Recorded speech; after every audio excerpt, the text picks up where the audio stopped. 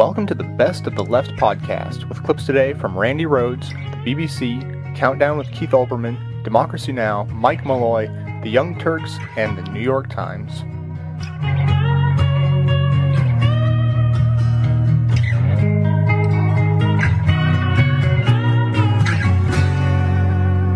People are oblivious to this war, and Bob Herbert at the New York Times wrote an editorial piece, an op-ed piece today, that is so breathtaking that you need to hear it. So we're reading it to you, because it's just the truth. Nothing but the truth. So help us all, dear God. It's called While Iraq Burns. Americans are shopping while Iraq burns. The competing television news images on the morning after Thanksgiving were of the unspeakable carnage in Sadr City, where more than 200 Iraqi civilians were killed by a series of coordinated car bombs, and the long lines of cars filled with holiday shopping zealots that jammed the highway approaches to American malls that had opened for business at midnight. A Walmart in Union, New Jersey, was besieged by customers even before it opened its doors at 5 a.m. on Friday. All I can tell you, said a Walmart employee, is that they were fired up and ready to spend money. There's something terribly wrong with this juxtaposition of gleeful Americans with fistful of dollars storming the department store barricades and the slaughter by the thousands of innocent Iraqi civilians, including old people, children, and babies. The war was started by the United States, but most Americans feel absolutely no sense of personal responsibility for it. Representative Charles Rangel recently proposed that the draft be reinstated, suggesting that politicians would be more reluctant to take the country to war if they understood that their constituents might be called up to fight. What struck me was not the uniform opposition to the congressman's proposal. It's long been clear that there's zero sentiment in favor of the draft in the United States, but the fact that it never provoked even the briefest discussion of the responsibilities and obligations of ordinary Americans in a time of war. Well, it did here. With no obvious personal stake in the war in Iraq, most Americans are indifferent to its consequences. In an interview last week, Alice Richetos, a 19-year-old history major at Wesleyan University in Connecticut, said, I definitely don't know anybody who'd want to fight in Iraq, but beyond that, I get the feeling that most people at school don't even think about this war. They're more concerned with what grade they got on yesterday's test. His thoughts were echoed by other students, including John Caffieri, a 19-year-old sophomore at the University of New Hampshire, who was asked if he had any friends who would be willing to join the Army. No, definitely not, dude. Okay, I added the dude. None of my friends even really care about what is going on in Iraq. This indifference is widespread. It enables most Americans to go about their daily lives completely unconcerned about the atrocities resulting from a war being waged in their name, while shoppers here are scrambling to put the perfect touch to their holidays with the purchase of a giant flat-screen TV or a PlayStation 3. The news out of Baghdad is of a society in the midst of a meltdown. According to the United Nations, more than 7,000 Iraqi civilians were killed in September and October.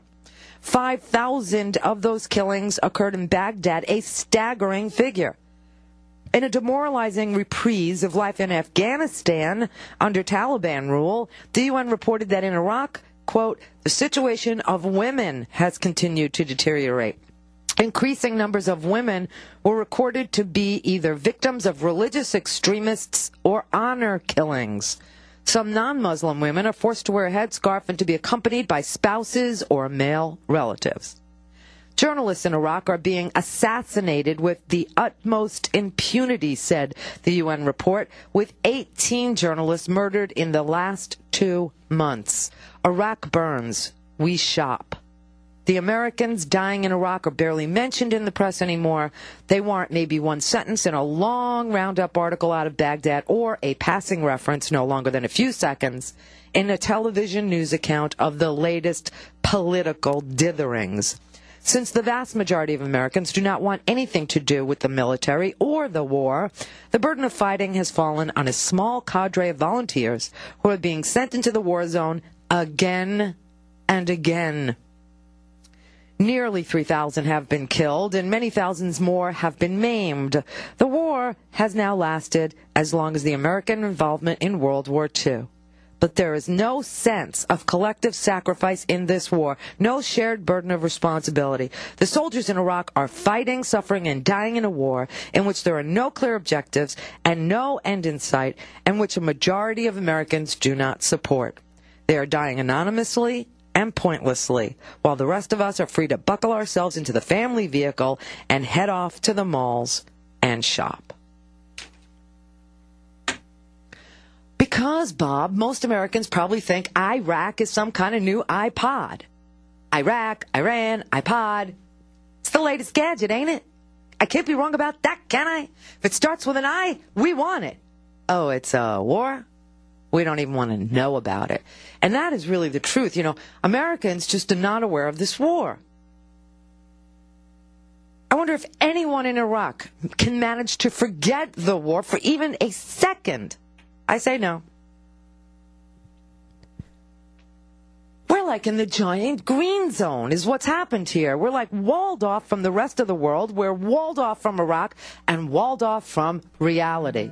No one is paying any attention to this war except the few of us who care about what's being done in our name, which is becoming a very small and smaller and smaller few.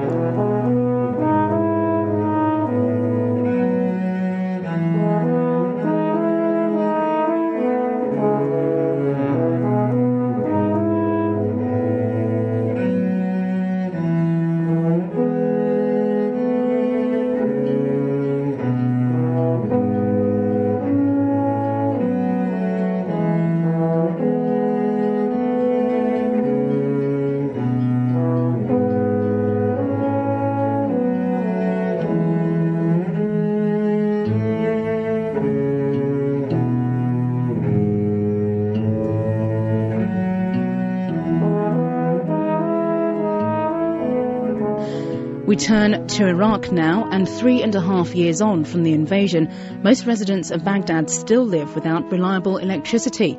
Despite more than $4 billion poured into power projects by the Americans, many areas of the city get no more than 3 hours of power per day. In response, an alternative power network has developed across Baghdad from local neighbourhood generators. But they're not always reliable either, as our Baghdad correspondent Andrew North found out. This is a sound that's become commonplace in Baghdad 3.5 years on from the US and British invasion. The relentless grind of a generator. But this one is part of an organised system. With no sign of the national power system improving, a new unofficial one has developed in the capital instead. It's run by people who are known as generator men. I've come to meet one in a neighbourhood in East Baghdad. Yasser Hamza. My name is Yasser Hamza. I run generators to give power to people in this area. He has 2 generators, one for local shops, the other for about 200 nearby homes. A wooden shed serves as the junction box, with a switch for each customer inside, labelled with their names. A spaghetti mass of wires emerges from the roof, then spreads out down the street. In Saddam's time, we didn't need generators like this because we had electricity most of the day. But now, we only get power for a few hours a day. With these generators, I can give people in this area electricity in the mornings and the evenings. It's not a bad business. He's taking in more than $9,000 a month. I'm going to find one of Yasser's customers. It's not just electricity that's lacking in this area, though. There are piles of uncollected rubbish dumped between parked cars, and there's a black pond of sewage running the length of the street. This is the home of Abu Mustafa, a former army officer who lives here in a few small rooms with his wife and 4 children. We're in the living room, but we're in semi-darkness. As with national power, electricity from the local generator man isn't guaranteed. Abu Mustafa isn't happy. What can we do? We have given him money for nothing. I have a fridge and freezer, and they haven't worked for 4 days, but the generator man just makes excuses. So what has happened to the billions the Americans say they've spent on the electricity system since they invaded? Corruption and mismanagement is part of the answer. But another part is that in some areas outside Baghdad, things have got better. Under Saddam Hussein, many outlying districts were starved of electricity, so the capital could have the lights on more or less constantly. Now what power there is being distributed more equitably. But security is still a major handicap. Al Herman is a senior American advisor to Iraq's Ministry of Energy. If you can promise me that they won't continue to blow up the transmission lines, I can promise you that we will get as much power into Baghdad as we possibly can. I know how to build electric systems. I don't know how to protect them. Back in his dimly lit home, Abu Mustafa turns the subject back to the security situation too. We've got used to the problems with electricity, but life is much worse now than it was before the war, with all the violence and executions. If the Americans and the Iraqi government could generate more power for Baghdad and improve other basic services, the thinking goes, it would also win them more support and help reduce the violence. But that's the catch-22 the Americans are now in. Only with better security can they make these improvements. And at the moment, the violence is only getting worse. Andrew North in Baghdad. Now floating up and down, I spin colliding into sound like whales beneath me diving down. I'm sinking to the bottom of my everything that freaks me out. The lighthouse gleam has just run out. I'm cold as cold can be. I wanna swim away but don't know how. Sometimes it feels just like I'm falling in the ocean. Let the waves up take me down. Let the hurricane set in motion. Yeah, let the rain of what I feel right now come down. Let the rain come down. We have been too often disappointed by the optimism of the American leaders both in Vietnam and Washington to have faith any longer in the silver linings they find in the darkest clouds, the Observer began exactly 38 years and 9 months ago tonight. To say that we are closer to victory today is to believe, in the face of the evidence, the optimists who have been wrong in the past. To suggest we are on the edge of defeat is to yield to unreasonable pessimism. To say that we are mired in stalemate seems the only realistic yet unsatisfactory conclusion. And the Observer's conclusion? It is increasingly clear to this reporter that the only rational way out will be to negotiate, not as victors, but as an honorable people who lived up to their pledge to defend democracy and did the best they could. Our fifth story on the countdown. After years of erring on the side of caution about Vietnam, Walter Cronkite, on February 27, 1968, truly matched his sign-off, and that's the way it is. And America never saw that war the same way. Wishing neither to make an undue analogy nor be too introspective, but on the advice of a panel of experts, NBC News and MSNBC have today decided to call it, in Iraq, the way it is, civil war. On the heels of sectarian violence on the ground in Iraq, in which more than 200 people lost their lives, the killing today continuing, police finding more than 75 bodies, victims of shootings and roadside bombings, the morgues already full. Against that backdrop, the president heading overseas this morning for the second time in as many weeks to meet with NATO allies and the Iraqi prime minister. His administration chafing at the decision of this news organization and some others to begin calling the violence in Iraq what it has been for many months now, even years, a civil war. Arguing that most of the bloodshed is contained in the capital city. From a White House statement today, the violence is primarily centered around Baghdad, and Baghdad security and the increased training of Iraqi security forces is at the top of the agenda when President Bush and Prime Minister Maliki meet later this week in Jordan. In a moment, Jack Jacobs on the mechanics of the terminology. First, let me call in our own Craig Crawford, also, of course, a columnist for Congressional Quarterly. Craig, good evening. Good evening. Without navel-gazing too much here, we hope we'd be having this discussion if it had been ABC's call or CBS's. What do you think is the practical political importance of the decision to use these words in the mainstream media, civil war? Well, it goes beyond NBC. I think the other news organizations who are joining this, we're going to see now news coverage that calls it what it is, and that is going to have an impact because I think the administration responded so intently to this because they know that once American people just really grapple with the fact that our troops are in the middle of a civil war that we can't control, the imperative to get out and get out sooner than later just gets even stronger. Lord knows nobody who watches this program does not already know that you're the author of an excellent book called Attack the Messenger, How Politicians Turn You Against the Media. An administration saying it's not a civil war, a major mainstream news organization saying it is, and to describe it thusly henceforth. How do you expect the administration to respond? Does it turn to retribution in some way? Can we expect incoming here? They already reacted swiftly in a statement attacking this new use of the word civil war. Let's look at what the administration wants to call it. They want to call it a new phase in sectarian violence. I don't think many Americans would go along with that attribution. And then, if these folks were designing road signs, Keith, they'd probably want to call a dead end sign outlet free or something. This is where I focused in my book so much is on the use of language, how Washington often uses language to conceal the truth rather than reveal it. I was just reading the federal government's report on hunger, concluding there is no hunger in America, only food insecurity. This sort of thing is all over the place, and I think it's the media's job to cut through it and call things what they are. Yeah, as we've discussed many times, it looks like somebody read the book 1984 in a hurry and jotted down a few notes and did things like that. I mean, Bull Run would have been a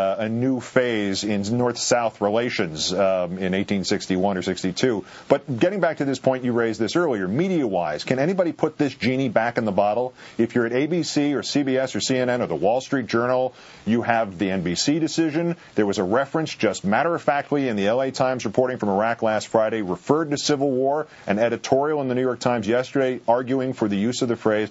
Do you not have to just let enough time pass and then adopt the language too, or you wind up looking like shills for the government?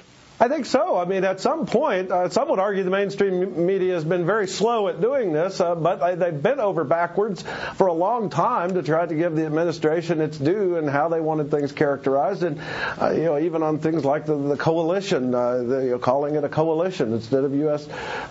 forces in Iraq. There's so many things that the media has tried to do to give the administration what they wanted. And I think now it's just changing, and it's long overdue. And as important, lastly, is the very fact that the organization here is now calling this a civil war. Are the many hoops that essentially we had to jump through just as important? It wasn't enough for us to say, based on our reporting, it's raining outside. We had to bring in meteorologists and weather forecasters and everybody else, essentially. It would seem to be almost unprecedented for actual reporting to no longer be enough. At some point, the media has to remember we serve the reading and viewing public and not the politicians. And so I think that trying to, with a White House that continues to be in denial about these things. I mean, if this were the AA 12-step program, this White House hasn't even taken the first step, which is to acknowledge and define your problem. In that environment, the media, had to go through some of these hoops to justify what they've done because we've got an administration that will not address what's actually going on in the ground and is always trying to blame the media or anyone else who characterizes it in ways they don't want it characterized. Craig Crawford of MSNBC, Congressional Quarterly, and considerable research on how governments and media interact. As always, Craig, great thanks. Yeah, it's a never-ending story, I'm afraid. Well, the windows are too thin to keep you in, to keep you in.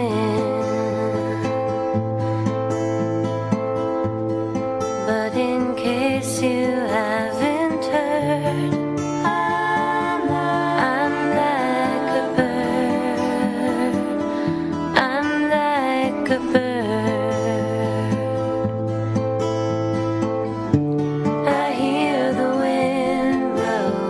It blows the night on by. It just cries and it cries.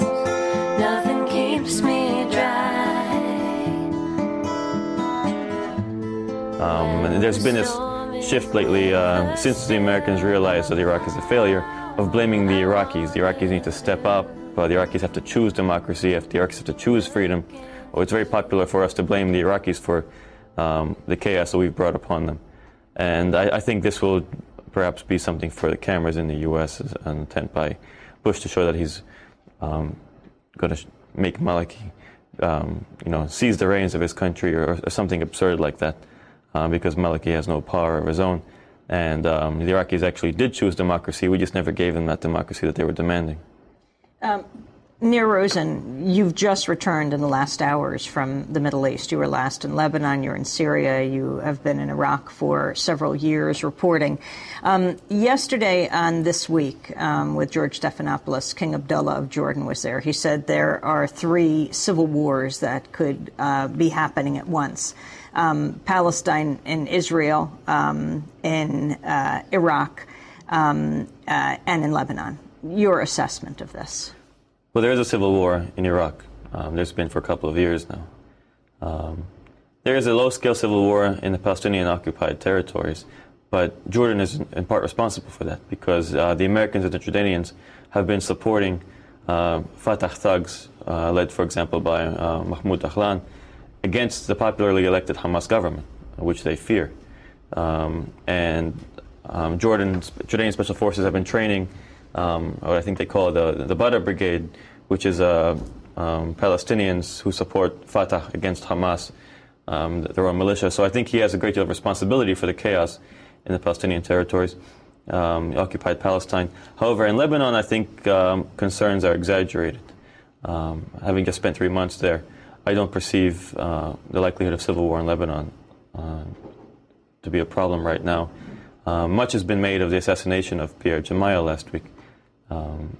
And the American media portrayed it as if Archduke Franz Ferdinand had been killed, or John F. Kennedy, but in reality this guy was a fairly insignificant politician, and not a vocal anti-Syrian critic. He does come from a party with fascist links that massacred thousands of Palestinians, which nobody seems to mention. Which party? The Phalangists. They were responsible for the Sabra and Shatila massacres in 1982. It's very important people mention this when they lionize this guy who belongs to basically one of the worst death squads in Lebanon. He was hardly democratic, just like anybody else in Lebanon. But there's no risk of civil war in Lebanon right now. I think what you'll see is a continued state of insecurity, instability, the occasional assassination. But there's nobody to really fight the civil war because you need 2 sides, and you have Hezbollah, certainly, extremely powerful, but there's nobody on the other side to fight them. I think America would like there to be a civil war in Lebanon. I think Israel would like that. I think they would like to weaken Hezbollah in a way that they failed to do during the war. But I don't think that it's very likely at this moment. And the discussion of possible direct negotiations with Iran and Syria, and the possibility that that's what the Iraq Study Group is going to recommend. I think it's clear they will, and I think it's great that the U.S. talks to Iran and Syria. It's long overdue. However, there's this belief that Iran and Syria have had this huge role in the violence in Iraq, and I just don't think that's true. If anything, Iran and Syria have always been concerned about the instability in Iraq. They are the neighbors of Iraq, and if anybody can be threatened by the instability, it's them.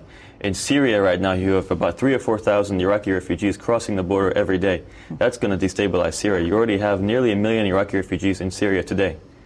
Iran certainly wants a strong Shia Iraq, a close ally and a friend, much more than it wants Saddam Hussein in charge.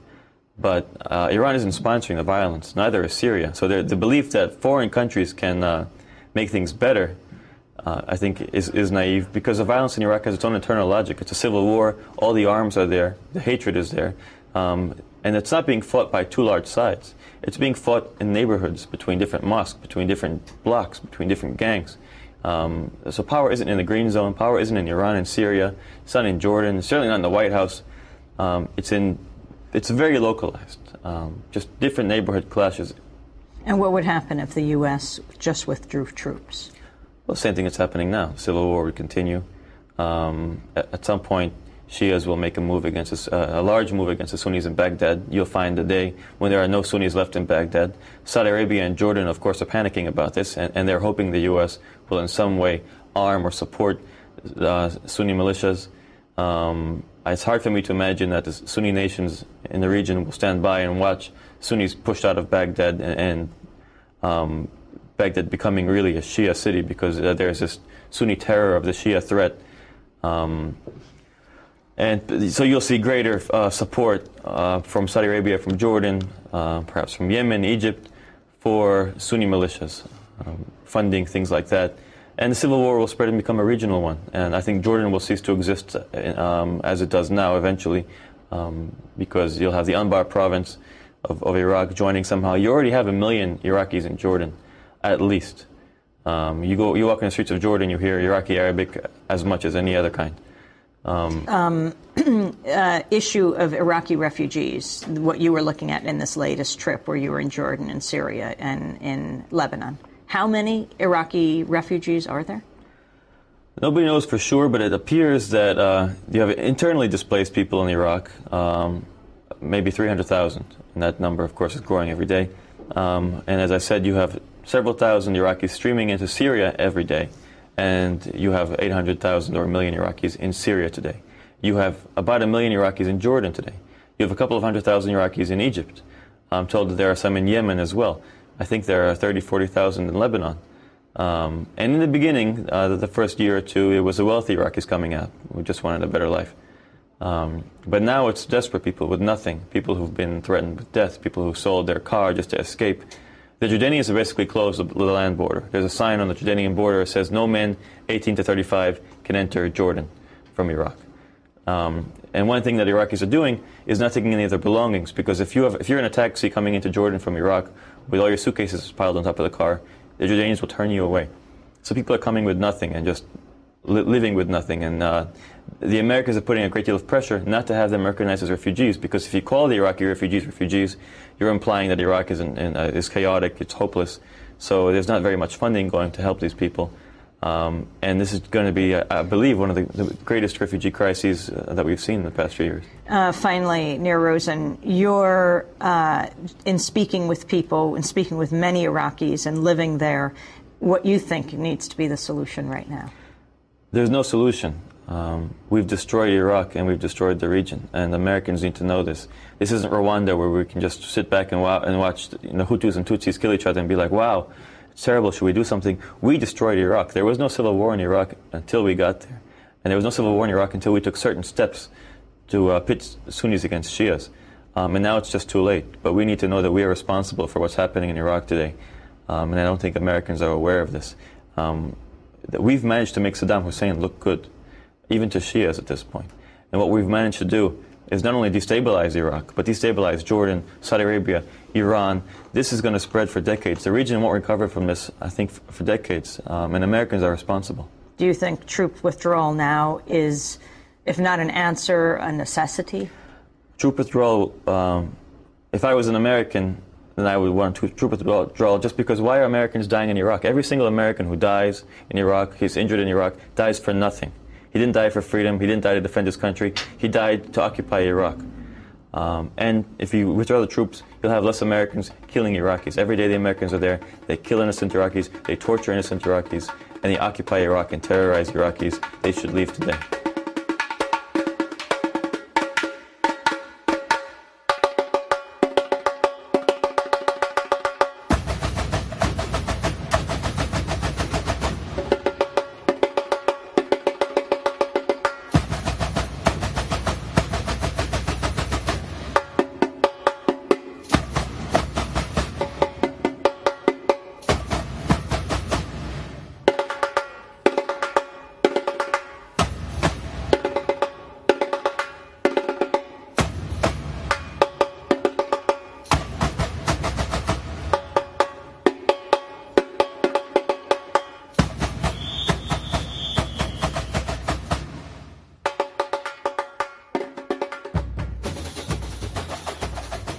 I've had several people send me this story.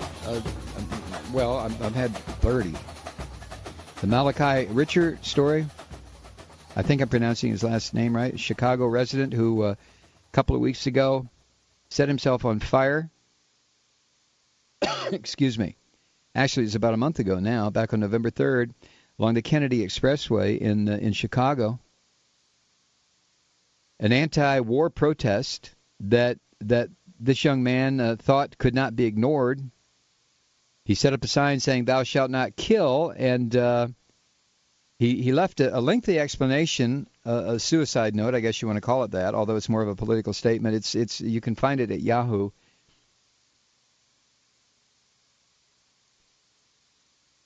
And a lot of people writing to me about this are suggesting that the media blackout on this story has generated a whole bunch of blog comments and criticisms.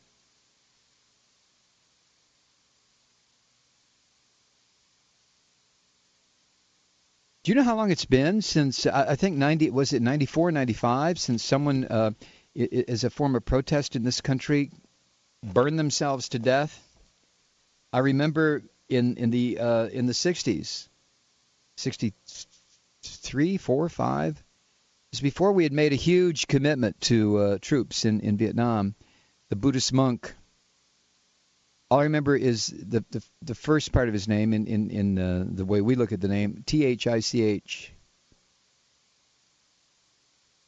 I know I get 30 emails now telling me what his real name, his whole name was, but I remember seeing the pictures on television. Yeah, back in the 60s, you could see someone burning to death on television. And there he sat in front of the Parliament building in Saigon. Is that where? After dousing himself in gasoline, setting himself on fire. But Malachi Richer, a peace activist from Chicago, and having lived in Chicago for almost 4 years, I can tell you that the peace and justice community in that city is extensive, whether it is through Catholic organizations or non-religious organizations, secular organizations. There is a powerful peace and justice movement, and rightly so. It's Chicago, after all. Powerful peace and justice movement in Chicago. In his suicide note, Malachi Richer wrote that his fellow Americans had become, quote, more concerned with sports on television and ringtones on cell phones than the future of the world, end quote. Now, it's being suggested this guy had mental problems and off and on and yada yada, and his self-immolation was nothing more than acting out his deepest psychosis, which is the standard procedure that you use to discredit someone in this manner. Suicide bombers in the Middle East who have been trivialized by Western media. Well, they're just going to go get their 70 virgins, without thinking that people can make that sort of commitment. But we can't. We don't do that in this country. Oh, Christ. I mean, the only way we'd make that commitment is if we knew we'd get a PlayStation 3 for half price. Then we might make that commitment, right? Those of us who do that sort of thing. Not me, not you. I'm not talking about you, Truth Seeker. But there's a depth of commitment to a political idea that we do not understand in this country. That's why we lost in Vietnam. That's why we're losing in Iraq. That's why we will lose in every single war that George Bush or a Democratic president takes us into. That's why the Israelis are losing where it concerns the Palestinian territories. When you have a population that is as committed as these several that I've just mentioned to not being dominated by an outside force, to the extent that they will commit suicide, you cannot defeat that. You can't do it. It is an utter impossibility. Ask the French. Talk to the French about Algeria. I mean, they're example after example after. You cannot do it, especially now. Especially now. With the whole damn planet so utterly polarized, politically, religiously, economically. Haves and have-nots, emerging countries, sinking countries, failed states, states riding high on the hog. You cannot defeat that kind of dedication. It cannot be done. I defy you to cite me an example in modern history where it has been defeated. Staring at an endless sky, unaware of yourself, who you are and where you're going, only living, only breathing, losing all sense of time. Most fragile of things captivates and embraces you. Surrender and be witness to this rarest of moments. You live within the sense of the order of things. What is truth? What is important? What defines you? It is reminiscent of some degree of normalcy of days old, at least when foreign policy wasn't quite so partisan. And we're seeing it now, except it was in the olden days, back in the 90s. But even all the way back throughout American history, you'd see unity in foreign policy among people who wouldn't agree on anything domestically, because the best interest of the United States could generally be agreed upon. We all wanted to secure resources. We wanted to promote democracy. We wanted to avoid entanglements with dictators as much as possible, but when required, we all sort of shrugged our shoulders. And so foreign policy would sort of sometimes bring rationality to the political debate when so often Republicans and Democrats would come together.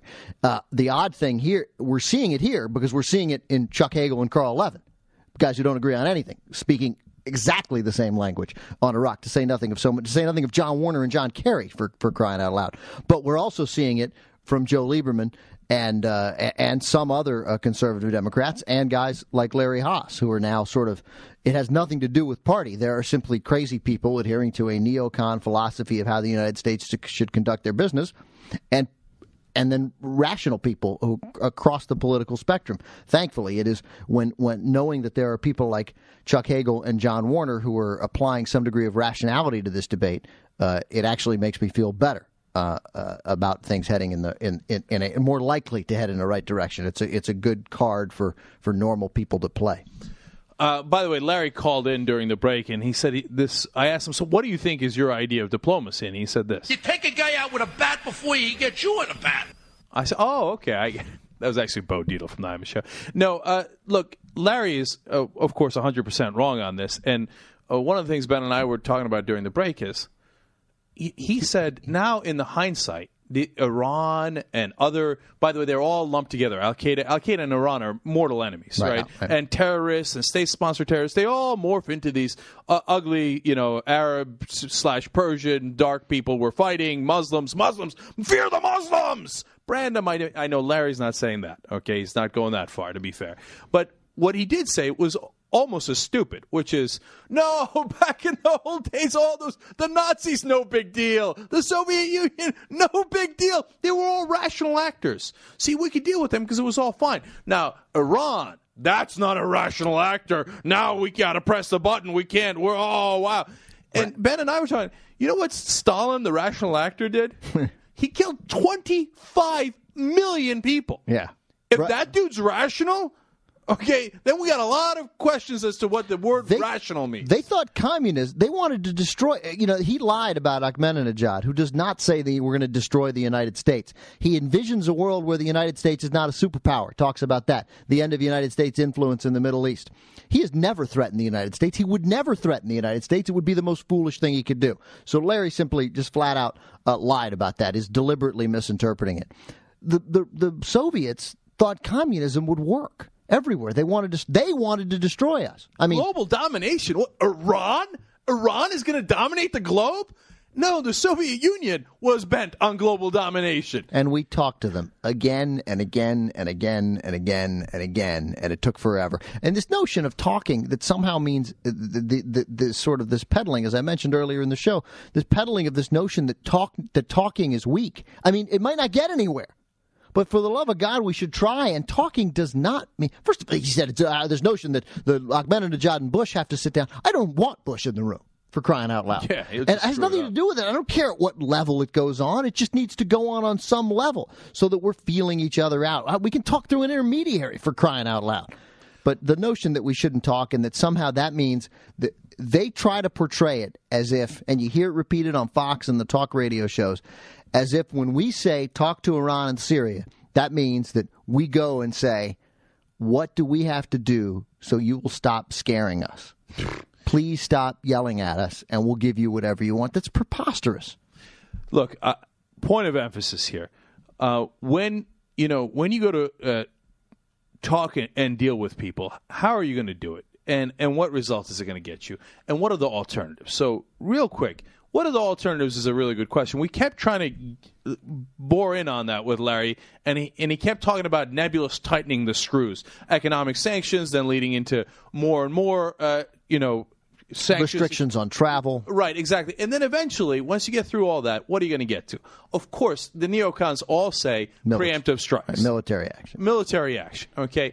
And the reality is that's nuts. That's super nuts. Now, what you can do instead, now let's talk about what we agree on. Iran is not a happy-go-friendly country, and when you're listening to this show, I don't want anybody to make the mistake of thinking, oh yeah, we think Iran's no big deal, or we think Iran's on our side, or Iran's going to help us out. That's crazy. Of course not. The question is, how do you deal with an enemy? And the way you deal with an enemy is we have the better system, and you let time work in our favor, and as we did with the Soviet Union, you work them down. You work them down. You talk to them. You figure out how to limit them, how to restrain them, how to control them, how to contain them, and then you let freedom do its work. And you instead of saying, "Hey, let's do regime change. We're going to kill you. We're going to take you down. We're going to take out your government." And do those kind of threats. The only thing that's going to do with Iran is alienate them and make them into a harder enemy. Instead, what you could do is what we did with China and what we did with Vietnam after we lost in Vietnam. Executing homosexuals, because China doesn't execute anybody. Oh, yeah, of course. And China executes more people than anybody else, but we do trade with them. And I Most think favored nation status. Right. And so, and I think doing trade with China is the right thing. I think doing trade with Iran is the right thing. What you do is you engage them and you let time work in our favor. We've done it over and over. We know what works. America became the greatest country on earth, not by accident, not because we didn't know what we were doing, because we did things that worked. We did the Marshall Plan that worked. We did containment that worked. What doesn't work is going into other people's countries and thinking that if you bomb them, they're going to come on your side. It didn't work in Vietnam. It hasn't worked in Iraq, and it wouldn't work in Iran. In fact, it would be even more disastrous. Well, let's talk about that for a second. I have 3 points to make here. One of them is excellent. One of them is ridiculous. And one of them is... I look forward to all three. We'll start with the one that's undeniable, and it's one you just made. But let's not brush over it. He keeps talking. Reach out to the people of Iran. I don't know how we do that. We'd sell them more stuff. I mean, that's the best way. You know how you do that. You talk to the Iran and you say, "Look, I'll make a deal with you. Okay, you give me X, Y, and Z, and I'll give you A and B begrudgingly. Okay." And I know the neocons never want to make any deals because diplomacy is caca. They wouldn't have made any deals with the Soviet Union. They would have invaded. None of us would be here. They regret it. Okay, now, and in fact, they yelled at Reagan. This is historical. They yelled at Reagan for making deals with the Soviet Union. And now, who was right and who was wrong? Now, what you do is you make a deal with Iran, and parts of that deal is, and you absolutely insist on it, internet, satellite dishes, phones, whatever kind of free trade we have with Iran, make it times 10. Because once you let freedom in there, they're not going to be able to take it out. As Larry pointed out, a majority of the population of Iran, this is an amazing stat, over 50% is under the age of 25. 35, isn't it? No, it's under 25. That's what's amazing about it, okay? So you give them the internet and you let them watch the beaver shots of, Lindsay Lohan and Britney Spears and whoever else is doing it. Believe me, over time, they're coming to our side. They don't have a choice. Those horny 25-year-old boys and under, they're coming to us. If you let them, instead if you push them and you shove it in their face and you go, I'm going to bomb you, I'm going to bomb you, you're axis of evil, how do you think that they're going to react patriotically? Right. As anybody would, as we would. They're going to rebel. They're going to hate us. As he just said, and he even admitted, Larry did, that the notion of that the Iranian people support the Bush administration now after what's happened in Iraq and this notion that there's this war on Islam, it's ridiculous. Of course they don't, but he says they don't like the Bush administration, but they love America. That is a distinction that I would not be betting a ton of money on right now. Ultimately, of course, it's correct. But right now that they're drawing that distinction, I hate the Bush administration, but I like Kerry, and I like the rest of America. That's ridiculous. They think we're imperialists, and it's understood. So this notion that if we attack them, what he says is we need to appeal to them. Ultimately, it's clearly headed. He was clearly headed down. If we'd had 15 more minutes, the same direction. They're all headed down. Which, if we'll bomb them a little. That's all we'll have to do, and the people will rise up. because they're so disenfranchised with executing the gays. Yeah. So let me go back. Just like it happened in Iraq. Right? So again, he talks about executing the gays because, again, China, Soviet Union, these people were executing people right and left on a far greater scale than Iran. By the way, China, Iran, Saudi Arabia, the United States, some of the countries that still have the death penalty, which we should all enjoy. I find it interesting that he talks about executing the gays in Iran, which is obviously a horrible thing that they do. The same day that the New York Times and by the way, I don't even believe it. The same. I'm sure they do. They're terrible people, but that's not. It doesn't matter as far as whether we talk to them. It's immaterial. It is unimportant in the big picture. And I'd be surprised if they did anything the Saudis don't do. No, of course not. Of course they don't. You're 100% right. So that's why it's immaterial. China does it. We know China does it. And then the notion, though, the same day that the New York Times and Newsweek come out with stories about how Jose Padilla was treated. Jose Padilla.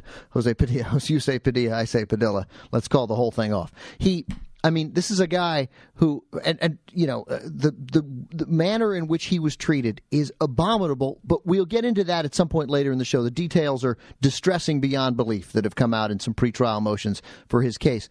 But the fact is, easily he could have said, we're talking about these are irrational people. This is a country where the leader of the country can just lock you in jail without doing anything about it, without showing you a lawyer or anything, and lock you away for life. But that's here. That's in this country. So, when it comes to civil rights right now, look, we're better than Iran. Great. That's really something to be proud of, something I can't quite believe a comparison that is not ridiculously far-fetched anymore. Again, no habeas corpus, no right to see a lawyer if the supreme leader of the country deems it to be the case. And finally, Cenk talked about taking time to get freedom. It doesn't come overnight. Diplomacy takes time. George Bush, very frustrated. Diplomacy things it's hard, he said. Mm-hmm. It's hard. It takes a long time. This is the stupid point. The Shawshank Redemption couldn't be a better movie. Yeah. Just great, great, great movie. For 20 years with that rock axe. And what happened at the end of that, though? After 20 years? Freedom. Oh.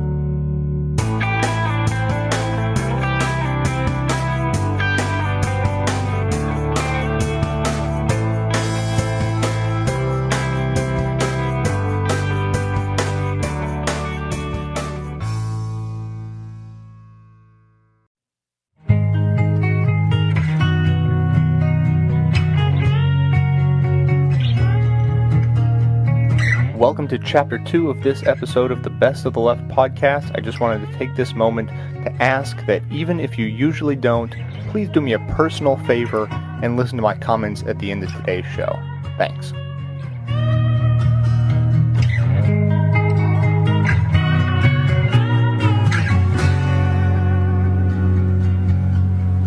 It's out of the New York Times. It's in the New York Times, in fact, in today's paper, as far as I can see.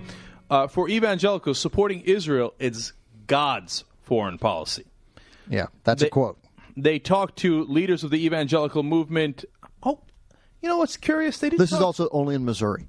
No, this is nationwide. What's curious is they didn't talk to Ted Haggard. Yeah. I wonder why. I wonder what he thinks of Israel.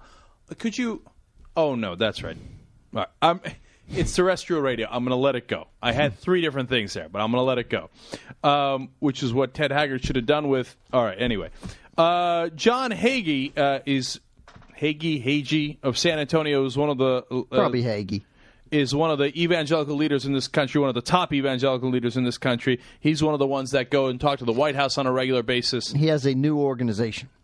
It is called Christians United for Israel. God. And, of course... They're not actually for Israel. They're for the ultimate destruction of Israel. Yeah. But, it's in a roundabout way. First, what happens is they support Israel's rights so that Israel can build the second temple and Jesus Christ can come back. And there could be Armageddon and nearly everyone on the planet dies and Israel is destroyed. But then we get salvation. Right, but it's not just, you can't leave out the part. Yes, Israel is destroyed and nearly everybody on the planet dies.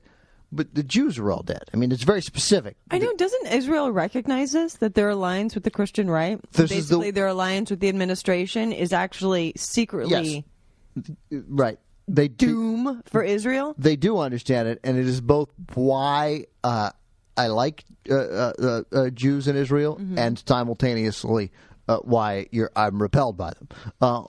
You're repelled by them because how do you ally with these people? right? I mean, it's crazy talk, and they're bent and they're excited for your ultimate doom. You like them because they recognize it's not going to frickin' happen. We don't care. We know they're wrong. So I've seen interviews with some of the Israeli leaders, and they're like, they're entitled to their opinion, but for the moment being, they're very helpful. Yeah, I mean, and of course, there's no worry. It's not like they think they're kooky. Who knows? I mean, God. I mean, what if the Christians are right? That's a good one. Shouldn't we be taking some sort of precaution to prevent that? I mean, what if they're right? What if Armageddon does happen? Who's having the last laugh then? Yeah, well, look, all you people listening who are, devoted to believe in the literal word of the Bible that Armageddon's going to happen, it's going to be a bloodbath, and only you, because you're so frickin' holy, is going to get saved. By the way, you will. If you are right, I guarantee you will get the last laugh, and I'll come to you, and as I'm being ripped apart by satanic forces, I will say you were right. Yeah, I will say sorry. You nailed that one. Real quick, let's read that paragraph just from the New York Times. It's not just us saying this. Many conservative Christians say they believe that the president's support for Israel fulfills a biblical injunction to protect the Jewish state, which some of them think will play a pivotal role in the second coming. Many on the left, in turn, fear that such theology may influence decisions the administration makes toward Israel and the Middle East. I hate that paragraph because the people on the left should fear that theology may influence the decisions the administration makes. The conservative Christians who believe it are wacko. They're not. That's not equal. Oh, some on the left say that's a dangerous philosophy, and some on the right think Armageddon's a great idea. Well, you be the judge. Yeah, it's nuts. It's nuts. It's nuts. It's nuts.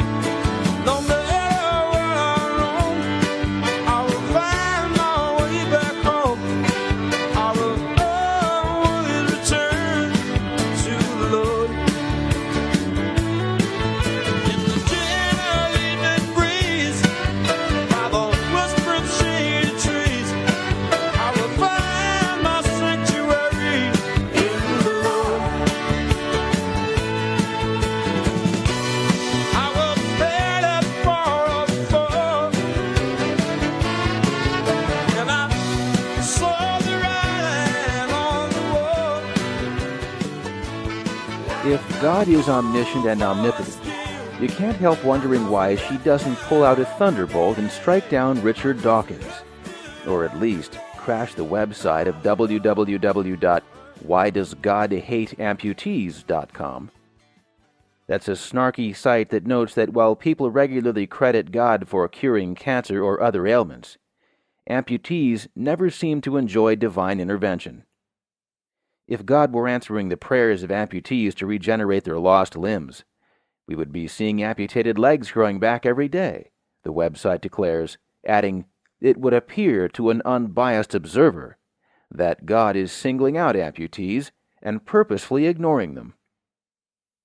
That site is part of an increasingly assertive, often obnoxious atheist offensive, led in part by Professor Dawkins, the Oxford scientist who's author of the new bestseller, The God Delusion. It's a militant, in-your-face brand of atheism that he and others are proselytizing for. He counsels readers to imagine a world without religion and conjures his own glimpse.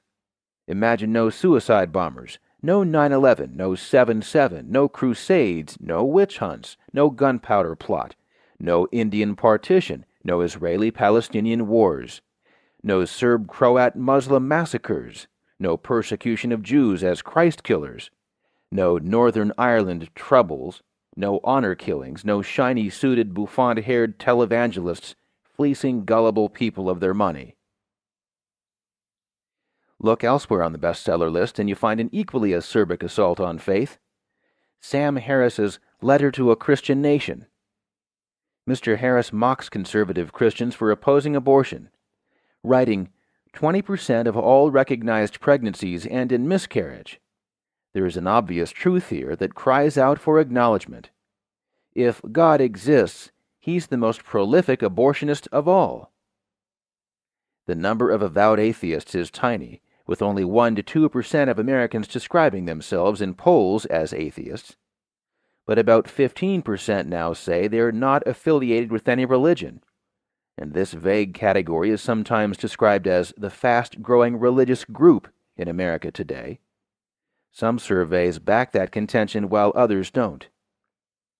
Granted, many Americans may not yet be willing to come out of the closet and acknowledge their irreligious views. In polls, more than 90% of Americans have said that they would be willing to vote for a woman, a Jew, or a black, and 79% would be willing to vote for a gay person. But at last count, only 37% would consider voting for an atheist.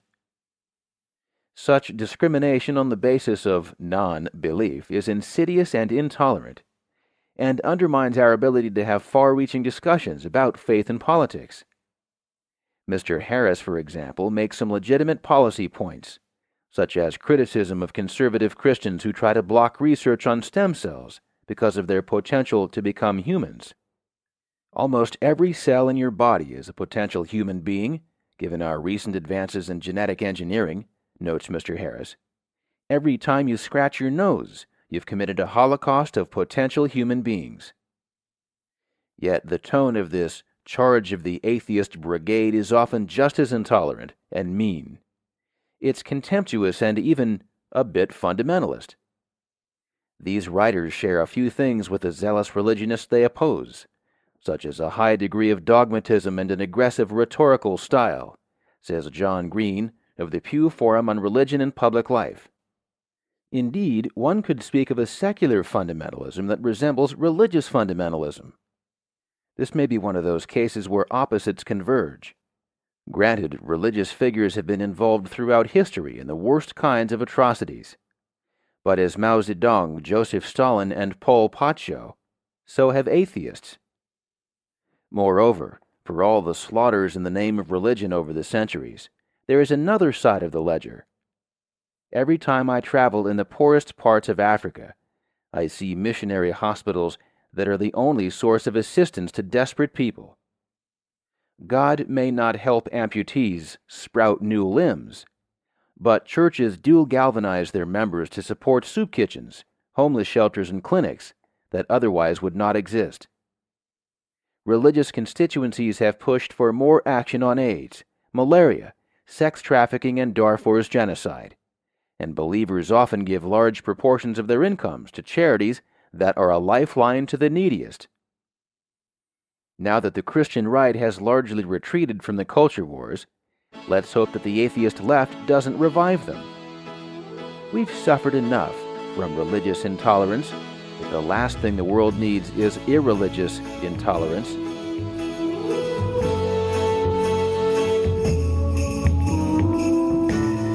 I may not always love you, but long as there are stars above you, you never need to doubt it. I'll make you so sure about it.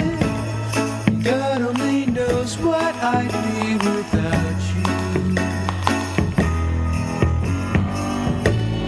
If you should ever leave me, well, life would still go on, believe me. The world could show nothing to me, so what good would living do me? God only knows what I'd be without you. Now, speaking of pushing, let's push forward on this evangelical story. I knew there was a great quote we didn't get to, and I want to share that with you. Now, what's happening? Is it one of your quotes?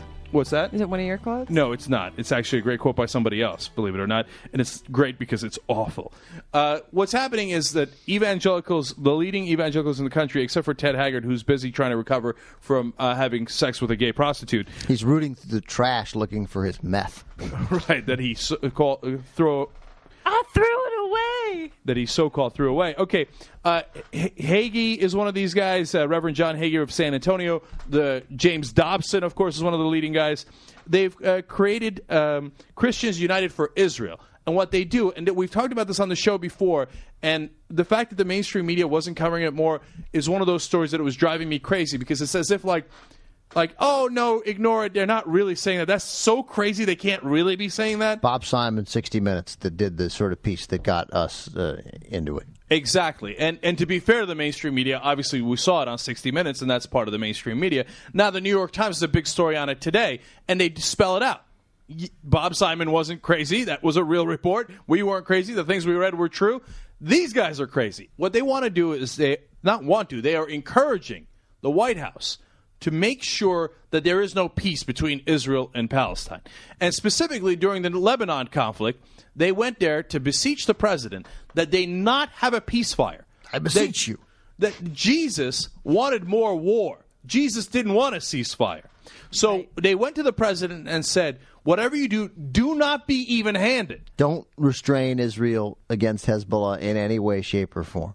According to Hagee, he said, tell them to, quote, let Israel do their job by destroying the Lebanese militia and the civilians along with them. That's unfortunate, but hey, Israel's got to do their job. Well, one of Jesus Christ's greatest teachings was pick up your sticks, throw your stones, war with your neighbor. Yeah. I must have missed that part in the Bible, but yes, that apparently, according to Hagee and Dobson, that is true. It was tucked right in there under or between love thy neighbor and help the poor. Yeah, Jesus was very, very big. It's people don't quote this part of the Bible, and I find it staggering. There's a lot of talk in the Bible about collateral damage.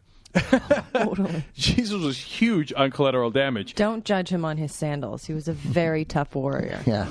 And he said, before you turn the other cheek, make sure you obliterate the other side. Right. Hagee called the conflict, quote, a battle between good and evil, and said support for Israel was, quote, God's foreign policy. God's foreign policy. So you can't argue with that because it's God's foreign policy. If God wants it, it's over. By the way, among the advocates of this policy, it should be noted for all you Republican supporters out there, was Tom DeLay.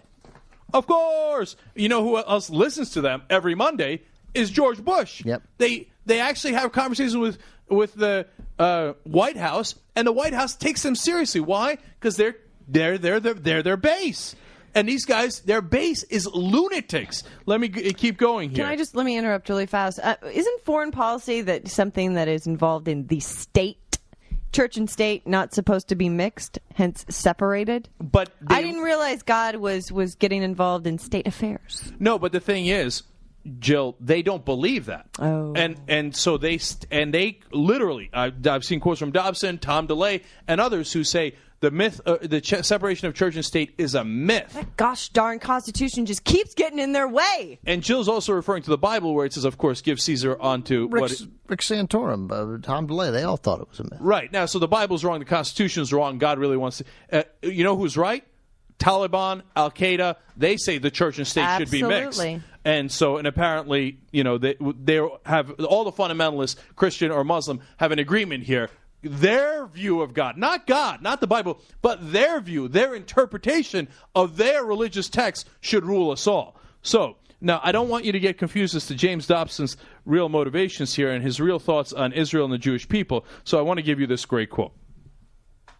This is a quote from James Dobson. Despite all the spiritual shortcomings of the Jewish people, according to Scripture, and those criticisms come not from Christians, but from the Old Testament. Just look in Deuteronomy, where Jews are referred to as stiff-necked and stubborn people. Despite all of that, God has chosen to bless them as his people. God chose to bless Abraham and his seed, not because they were a perfect people any more than the rest of the human family. So, and he goes on to state, but what can we do? Although they have all these spiritual shortcomings, they are the chosen people. God says it. So we must support them right or wrong. We must support them no matter what. And why? Because the Bible says it, and the Bible says Jesus will come back after we do that and suck all the good people up into the sky and leave all the rest of you heathens and non-believers and Jews and Muslims and the rest of you to die a fiery death here. These people should not be appeased. They are not a legitimate voice in America. They want to speak, great. Of course you let them speak. That's why we have the First Amendment. But they should be speaking in a lunatic asylum. I was baptized. They are nuts. I was baptized. Do you think I'm okay? no, you will fiery death is what comes to you. But I'm a Christian because I was baptized. No, you have to be saved. You have to be saved specifically by these charlatans, these hucksters. You are so not saved. By the way, this was all done, all these nonsense things that are actually downright anti-Semitic, much of what he says. It was on a night to honor Israel. Yeah, isn't that a great irony? Yeah. And by the way, why did God forget about the Chinese? Yeah, why does God? Why did he forget about the Mongolians and the Indians? Why did God only care about these stiff-necked and stubborn people, the Jewish people, and made them his chosen people? If you think that Jews are the chosen people and the Chinese and the Russians and the Hindus are not the chosen people, you are a lunatic. You are nuts. I'm talking to you. I don't care if you think that. I don't care if you're a liberal. I don't care if you're a Republican, Democrat. You are insane. That's very anti-Semitic of you to say. Look, I'm Jewish, so once again I have to say this. I think that if God, I've said this before, but it bears repeating, if God were going to make a choice, that he would seriously choose people who are better athletes.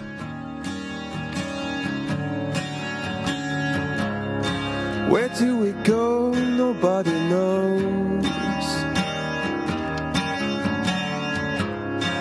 I've got to say I'm on my way down. God give me style and give me grace. God put a smile upon my face.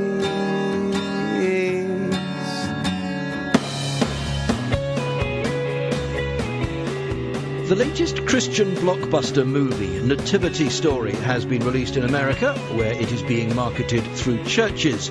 It's the latest example of the booming market in products that are aimed specifically at Christians. It's a market worth nearly $10 billion a year. And now even the churches themselves are getting in on the act. A growing number are getting involved in everything from sports centres to shopping malls. James Westhead reports. Stand together, would you, and begin our worship this morning. Well, the dynamic service here at Prestonwood Baptist Church in Dallas is pretty much what you'd expect in a city known as the buckle of the Bible Belt. But as you step out through the huge doors into its cavernous atrium thronging with people, you'd be forgiven for thinking you are in another sort of temple to consumerism. Did you find everything you were looking for? Yes, thank you. I'm real excited to get this CD. It's an excellent CD. You'll be very happy with it. Thanks. It looks more like a shopping mall than a church, with a food court, restaurants, a Starbucks cafe, and shops selling everything from home decorations to CDs. Your total's going to be $15.72. Thank you. Here, stocking up for Christmas, is Monica Weisel, her husband Kevin, and their 2 young sons. It's so convenient, they tell me, they spend almost the whole week here. What the church has to offer underneath this roof is outside these walls. And we can go to another store, we can go eat lunch anywhere, but this is a safe place where I know the kids can meet other Christian kids, and it's nice to have a one-stop shop. Keep going, keep at it, it's good. Come on, buddy, hustle! And it's not only shopping. The church has some of the best sporting facilities in town. With 26,000 members, it's not just a mega church, it's a mega business. But its executive pastor, Mike Buster, tells me he sees no conflict. God is supreme over our finances, over our businesses, over our daily activities. And we believe we can honor God. Any monies that we receive, we spend for ministry and missions. We believe that God's called us to be church of the 21st century. Blessed art thou, O Lord our God, King of the universe. Just across town, members of the Christian Trinity Foundation pray before dinner. They're a small group projecting what they see as the growing commercialization of churches. Its founder, Ole Anthony, has taken a vow of poverty to care for the homeless and feels mega churches are isolated from real communities. From my perspective, I'm happy that people are going to church and have accepted Christ, but I'm conflicted because of not seeing the call to discipleship and instead seeing this commercialization of Christianity and the Walmarting of Christianity. gospel singer Patti LaBelle is currently touring American megachurches, paid for by the car company Chrysler. In return, Chrysler get to sell their cars to parishioners outside the church door. The leading expert on megachurches, Professor Scott Thummer at the Hartford Seminary, predicts more such crossovers between faith and business. One of the things that the megachurches attempt to do is to try to blur the distinction between what's sacred and what's secular. Oftentimes you'll see in these services and in the sermons the bringing in of clips from movies or television ads or products even that people use every day as a way to say that Christianity has a lot to say about everyday life and the reality of everyday life. And you are amazing, God. Branching out into the everyday secular world has certainly worked for Prestonwood. It's planning to double in size in the next 2 years. While some fear commerce will lead Christianity astray, in America's consumer society, faith may be the most powerful brand of all. James Westhead for The World Today.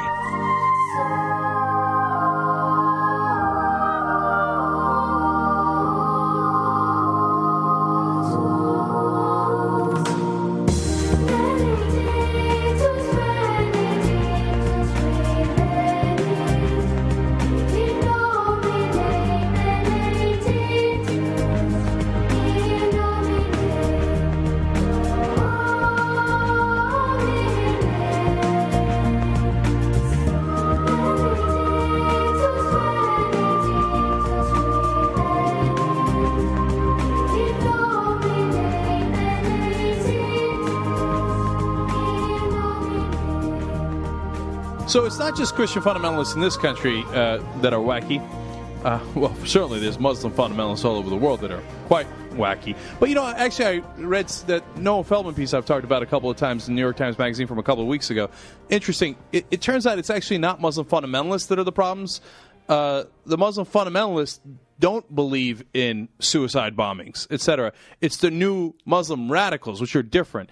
For thousands of years, the fundamental teaching of the Quran was, surprisingly enough, no suicide. But suicide was very, very forbidden, and killing women and children was incredibly forbidden. It got actually changed when recently when people said, well, women are in the Israeli army, so we should be allowed to bomb them. And then Osama bin Laden, even more recently, made the argument, hey, you know what?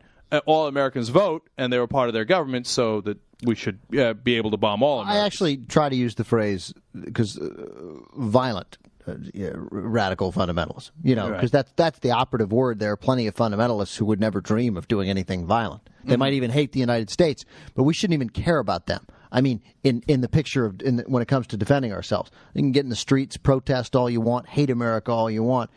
If you're not going to be violent, then God bless you. Go forward, have your opinion. The only people we should care about are the people who are prepared. This may seem like an obvious point, but I think it's one that's often forgotten. Right. Now, but in this case, it's Christian fundamentalists in Kenya who are saying that one of the best museums in the world on pre-human fossils, helped and run by the Leakeys, actually, very famous, obviously, family in anthropology,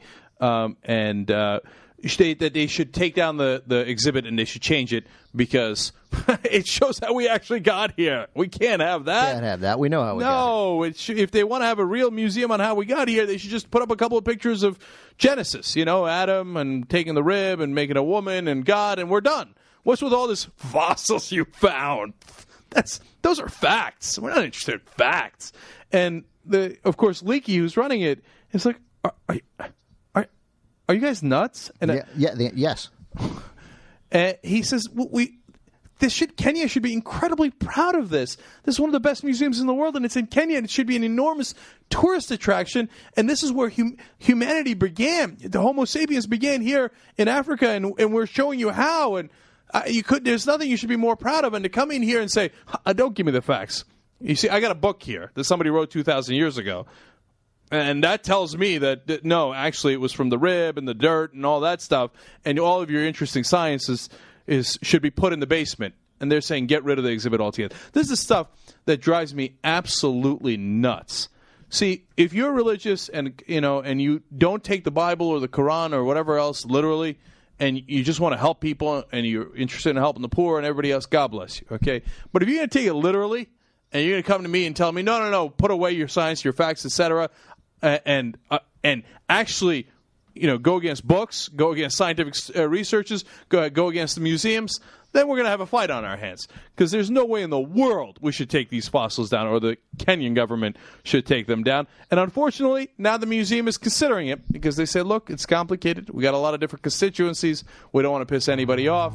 And I say, when you stand up for the facts, it's okay to piss people off. You shouldn't do it gratuitously. But if you're saying, hey, this is what the fossils actually are, stand your ground. There's nothing wrong with standing your ground.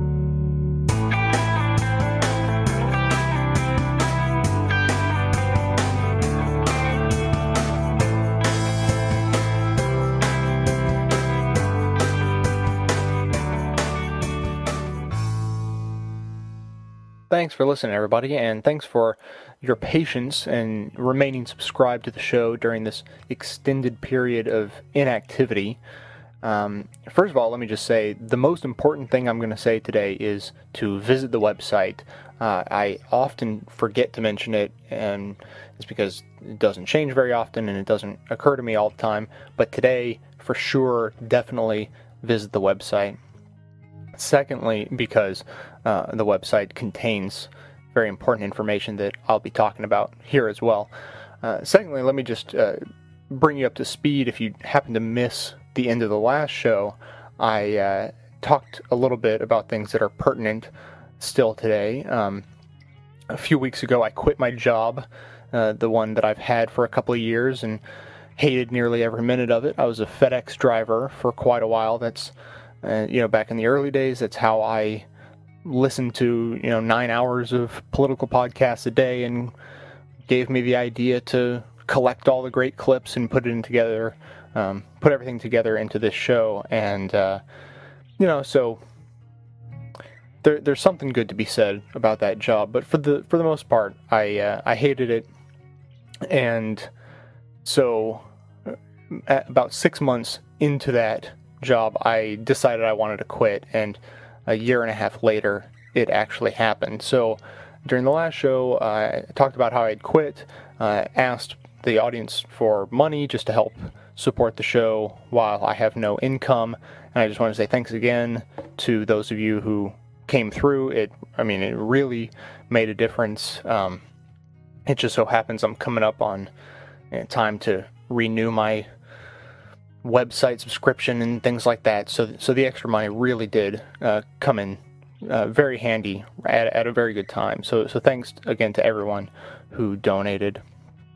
And so after announcing that I was quitting my job, some very astute listeners were able to deduce what is going on, and they did so just by digging a little bit in my website. I'd written some articles last January, right before I started the podcast. I thought I was going to start a blog, and then, of course, I started the podcast, and the blog completely fell by the wayside. But they were very astutely able to deduce that I am getting ready to move to the East Coast.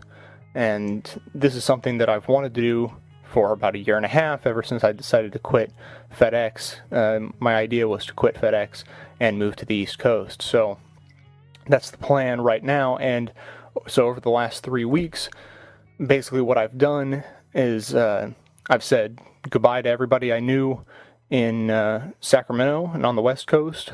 I have packed all of my worldly belongings into my car, driven to Louisiana, where my parents live, and I've been spending the holidays here with them. That's where I am sitting at this very moment.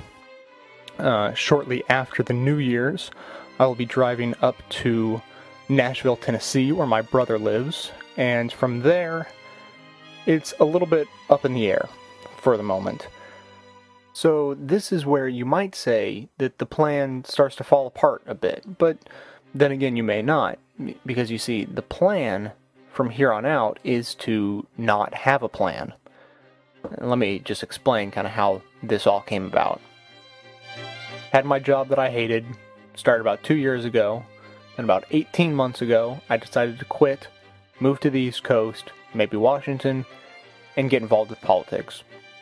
Then about 11 months ago, I decided in order to maintain my sanity, I would start this podcast. Then about 10 months ago, I had an idea that I thought may be very useful to me in making my move, and that was to ask for help. You know, it's a pretty simple idea, but, you know, when you're trying something new or, you know, trying to take on something much larger than yourself, ask for help. It makes all the sense in the world. And that is where you come in. Because, you see, I don't know anyone on the East Coast. I don't know anyone involved in politics. And I essentially have no connection whatsoever that can help me. I have no one to ask for help. And so, as I said, about 10 months ago when I decided to ask for help, I was thinking about you. So the time has finally come, and this is me shamelessly asking you, my fine listeners, for help at a time, I'm sure more than any other in my life, that I need help.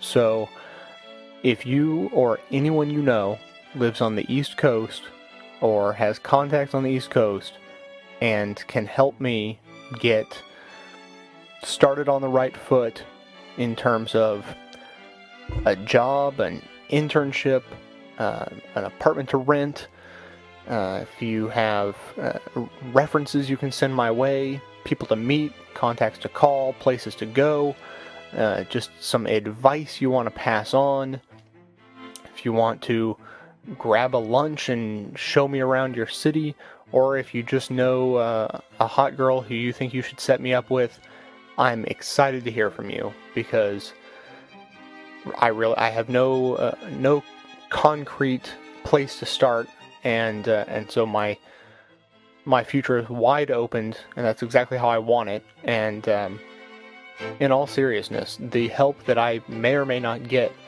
from my audience or any other place I look for it will very likely determine where I end up, and it could be instrumental in determining in what direction my life goes from here on out.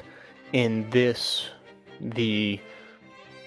easily the biggest change my life has ever gone through will be determined by what comes along, and frankly, I'm ecstatic. I'm excited about the prospects, and so thank you for listening. Thank you for all the support that any and all of you have given in the past, and I hope to hear from all of you soon. Go to bestoftheleftpodcast.com for all the information you need, or email direct at hippiesympathizer@gmail.com. Thanks for listening, everybody.